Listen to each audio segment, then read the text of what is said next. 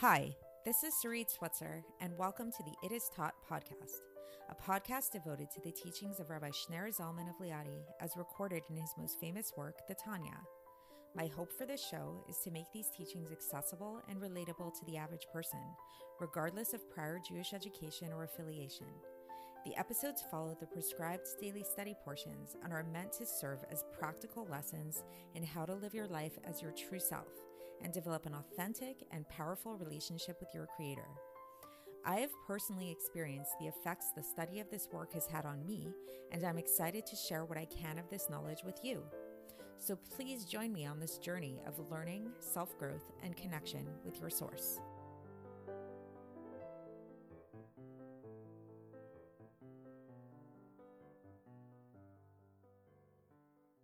Hi, and welcome to the It Is Taught podcast. This is episode 644 for the 11th of Elul in a regular year. So by Hashgacha Pratis, I happened to listen to a podcast this morning in which there were two psychologists, or at least two very psychologically minded people. One of them was definitely a psychologist, and they were critiquing the organization Landmark. If anybody's familiar with Landmark is this like self-help program that is a 3-day long program, a very intensive program where people go to have this like self-transformative experience where the program really claims that in 3 days you can really get out of your rut. You can come to this like transform your relationships, your outlook on life, your career, whatever is holding you back. It makes a lot of claims. And anyways, the podcast was really interesting. One of the guys actually attended one day of Landmark. They did a lot of research into it, and they did, they didn't want to bash it entirely. They said that, they're very aware that that good things do come about from it. And even some of you, my listeners, maybe some of you have gone to Landmark yourself. Maybe you know people that have gone to Landmark and have had very positive experiences. I've never actually gone, so I'm only speaking from the secondhand knowledge. But from what my understanding of it is, it makes these really bold claims. And the idea of what they were kind of talking about in the podcast is that it doesn't really do as much as you think it's going to do. And it's kind of impossible for it to do that. Like the claim on the website supposedly is that 94% of participants experience these radical shifts and transformations in their life. And that's kind of not possible. The psychologist on there was actually talking about how even in standard therapy, it's like the amount of actual transformation that happens to a person is very slight. It's not that great. And so today we're actually going to be talking about this. We're going to be talking about this idea of transformation, this idea of affecting change, not only in ourselves, but actually in the universe, because everything we do affects the universe around us, affects the world in which we live. And today we're really going to be talking about the positive effects that our actions have on the universe. And we're going to talk about the difference between how some types of actions that we do can have a kind of temporal effect on the universe, and some of the action that we do can have a much more permanent or stronger or everlasting effect on the universe. So like when people go to Landmark, maybe they go and they feel this like great inspiration for a couple days after, but how many of them, I wonder, 10 years down the line, how many of them really still feel these same profound effects? I don't know, again, because I'm not an expert in this subject, but my feeling would be not that many, because the amount of change that you can do in a 3-day seminar, where most of the seminar is really just sitting around and listening to people lecture at you, it's limited, versus what we're going to be learning about today is really the only way to affect real change in yourself and in the universe around you is through work, is through good, hard work. So while quick fixes may seem really appealing at first glance, and while just capitalizing on what you're good at might feel really good and rewarding at first glance. So yesterday, if you listened to the episode yesterday, I started out in the introduction talking about this very naturally flexible girl who showed up at a contortion class, at my teacher's contortion class. And at first it was like kind of like this like mesmerizing, like, oh wow, it's not fair. Everything comes so easy to her, like she doesn't even have to work for this. So while yes, that's very appealing at first glance, it turned out that this same girl was actually not very strong. It was actually not very stable, and God forbid if she didn't actually work on really working and on really doing the work and putting in the work, she could, God forbid, end up injuring herself, and she actually would not get very far. It might be very nice, like kind of like as a quick fix, like, oh, wow, she can do that one little pose and it looks really good. But could she really do a whole show of this? I'm doubtful that she could, because she wouldn't necessarily have the control involved in this.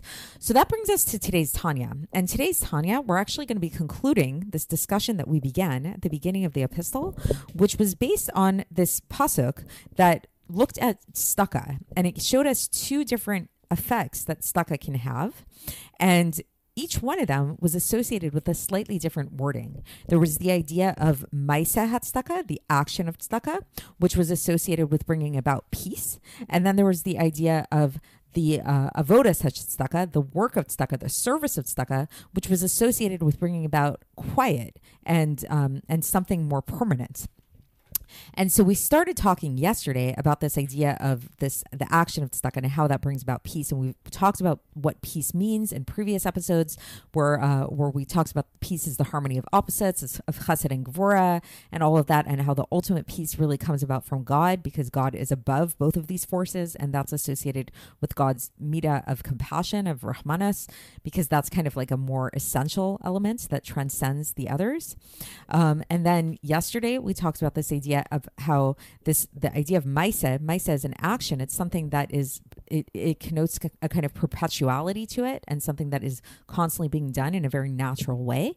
And we talked about how this is associated with the giving of tzedakah in a natural way, the way that Jews naturally give, naturally are compassionate. We're very compassionate giving people. And then we started talking about this idea of the work of tzedakah and the contrast with that, what it means to work versus to just do something naturally.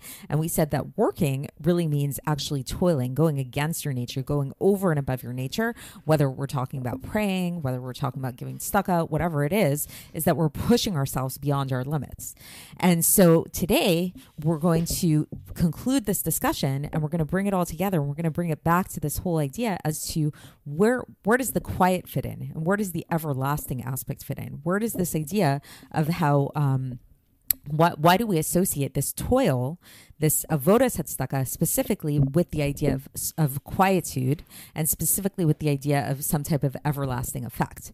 And so I think the best way to go about this is to get right into the text now and to see how the Alter Rebbe breaks all of this down. And again, for context, we are in Igeris HaKodesh, and we are concluding Epistle 12 today. So the Alter Rebbe begins by reminding us again of this pasuk that we started out this epistle with, which is from Yeshayahu chapter 32 verse 17, where it says V'haya ma'aseh tzedakah shalom v'avodat tzedakah hashket v'vetach ad olam. So again, to translate that and it was that the action of tzedakah is peace, and the avodas tzedakah, the work or toil or service of tzedakah, is quiet, sheket, and surety forever and ever. So, okay, so what is this about? So the Alter Rebbe begins today, and he says the first part of that pasuk. So it says that tzedakah is called maiseh, and it's not called avoda. And what we learn from that is that even the aspect of tzedakah, which is called maiseh, the action of tzedakah, like this more natural kind of giving of tzedakah, nevertheless, it causes this arousal from below. Like when a person gives tzedakah in this more natural way, it causes an arousal above. And asarusa delatata causes an asarusa delaila.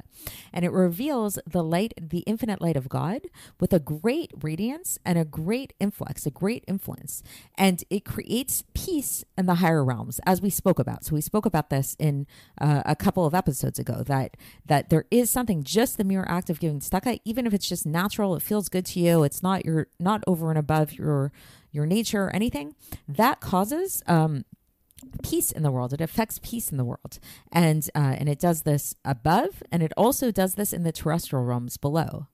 And the only thing is, when we say that it affects the terrestrial realms below here, we do know that in our world, our lowly world, this true peace and this refinement that happens of the good from the bad will not be revealed until the end of times, and not during exile, as we spoke about above. So we spoke about this already, right? That it's like, okay, so we're affecting this peace. We know every time you give a little bit of tzedakah, it's causing this like shaking up of the realms, and this peace happens. That's amazing, but you don't see that, and we're not going to see it until the end of times. And even, and we do see it, okay, a little bit when we say we look at man, when you look at yourself, who's an olam katan, a small world, during certain auspicious times like prayer, for example, then you could maybe experience it a little bit. There's this idea of that with tzedek, I will see your face, that we said, but tzedek chazef anecha, as we spoke about above. So, right, there is times during prayer that you might feel this arousal. You do get the feeling of like some kind of like inner peace, inner tranquility kind of. But then what happens is, okay, you prayed, you had this ecstatic experience, this amazing connection with God, you felt really good, and you had that sense, that little taste of peace. Then you stop praying. Now the negativity can come back to you, and that bad can come and can wake up, and it can still reawaken in it's easy for it to reawaken and to be attached to good. You didn't affect any kind of everlasting change when you go about in the darkness of the world. So again, to bring it back to that analogy of landmark, people go to landmark, they have these amazing experiences, or even, other times people will go on these like health retreats or seminars or whatever. They get really fired up. They get really inspired. That's amazing. That's awesome. That's so good. What happens? They come back into the world a few days later. It's not so simple. It's easy to be enlightened when you're in this like very enclosed, like sanitized environment. It's another thing to keep that with you when you go out into the world. Okay, so all of that is when we're talking about this idea of the action of tzedakah, the ma'aseh tzedakah. But now, what about if we talk about tzedakah in a way of avoda, in a way of service? So since this aspect of the service of tzedakah is much more precious and much more lofty, then to the point that why is it so much more precious and lofty? Because as we spoke about, it's like where you're actually going to be going, you're nullifying your nature and your will, your physical will in the face of the nature of God. This causes the sitra achar to be subjugated. So it's like, again, everything we do has a mirror in like a bigger way. And so what happens is that you subjugate your yetzer hara, you're nullifying your will, and this causes the subjugation of the evil forces in the world in general. And this causes the preciousness of God, of the Holy One, blessed be He, to spread forth and become manifest in all the worlds. So like the superiority of light over darkness. This is from Echa chapter 2 verse 13. So it's like this idea basically that it's like when you work and when you toil, what's happening is you're revealing this light that's so much deeper, so much more profound than anything else, because specifically because of the subjugation of your will that's involved. And because this is such an intense thing, then the evil cannot come back and wake up in such an easy way on its own, the way that it would have been able to before, when we were just talking about that level of the ma'aseh tzedakah, but rather only if a person goes back and like does it intentionally. If a person goes back and intentionally arouses the evil within them, yes, okay, they will be able to do that, but it won't come up on its own. So that's a pretty intense statement, right?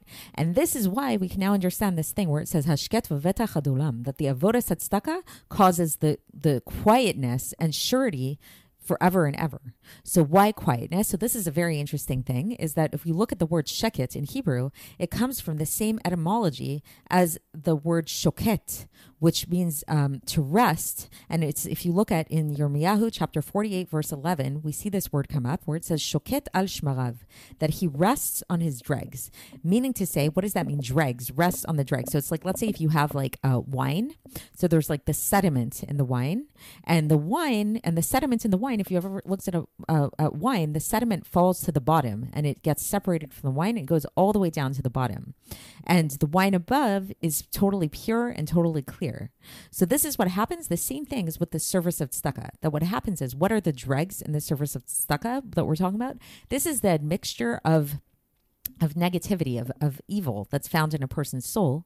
And this gets separated and extracted a little bit here, slightly, slowly, until it comes down, goes down and falls. Like it's like it gets pulled downwards to its source, because its source is down below. And this is, as it says, this is from Micha chapter 7, verse 19, "V'tashlich b'mtzulot yam kol chatotam," and you will cast all their sins into the depths of the sea. So meaning that the place of the sins, this place of negativity, is in the lower places, is in down below. And so that is really what happens, is that basically just like the sediment in wine falls to the bottom, and that's kind of what eventually ends up happening. This is what happens when we engage in the avodas tzedakah. When we engage in that toil, then the evil really goes down below. It loses its power over us. So that's it for the section. That's it for the epistle. So just to sum it up and bring it all together. So again, why is it that these quick fixes don't work? Why is it that why can't it be easy? Why can't we just like give tzedakah, give when we feel like giving, even, maybe even on a daily basis, we give a little bit, we give according to our nature, we go in line with our nature, just rejoice in the fact that we're giving people, and that can bring about this great change in the universe. Yes, it can to a certain extent, but it's going to be temporal, and it's not going to be full, and it's not going to be everlasting. Versus when, and it's still giving an opening to like not being so sustainable when you go out into the world. Versus if you really work on yourself, if you really go over and above your natural giving nature and you give more than you're used to, if you put your whole self into prayer, you don't just pray in the morning because you have to pray, but you really pray with your whole heart and soul in a full and complete way, this is going to push away the evil, just like the sediment falling to the bottom of the wine. And it's going to create not just peace, but it's actually going to create quiet in the world and quiet within yourself in a more everlasting and more permanent way. So the bottom line is there's no quick fixes. If you want to change, you have to work at it. You have to work on yourself. Nothing substitutes hard work. So that's it for today. And tomorrow we will begin a new epistle. So stay tuned and I'll speak to you then. Thanks for listening to the It Is Taught podcast, hosted by Sarit Switzer. This podcast is dedicated in loving memory of my maternal grandfather, Avraham Yitzchak ben Binyamin HaKohen of blessed memory. Music by Shoshana. If you enjoyed this episode and would like to support the show, please share it with others and subscribe on YouTube, Apple iTunes, Spotify, or wherever you listen to podcasts. And make sure to leave us a 5-star review. To find out more about the It Is Taught project, including more information on my soon-to-be published book, please visit our website, itistaught.com. To catch the latest from me, follow me on Facebook, Instagram, and Twitter. Looking forward to speaking with you tomorrow, and until then, have a great day.